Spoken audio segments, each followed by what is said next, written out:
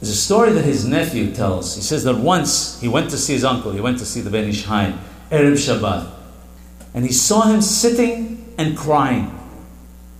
He said, "My uncle, why are you crying?"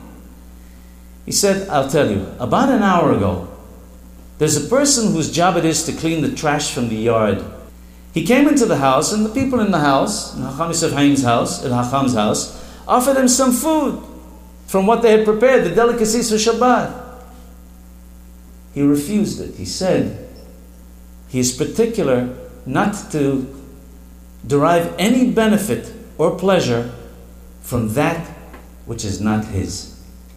Hacham Yosef Haim, alav shalom, said, "I got so emotional when I heard this that I was even jealous." Jealous? He says, seeing the simple man who is so much greater than I. It says in the Gemara that a person who benefits or enjoys from his own hard labor is greater than a Yerei Shamayim, greater than one who fears God. He says, that is why I am crying. We see that in spite of his immense greatness, his humility was even greater.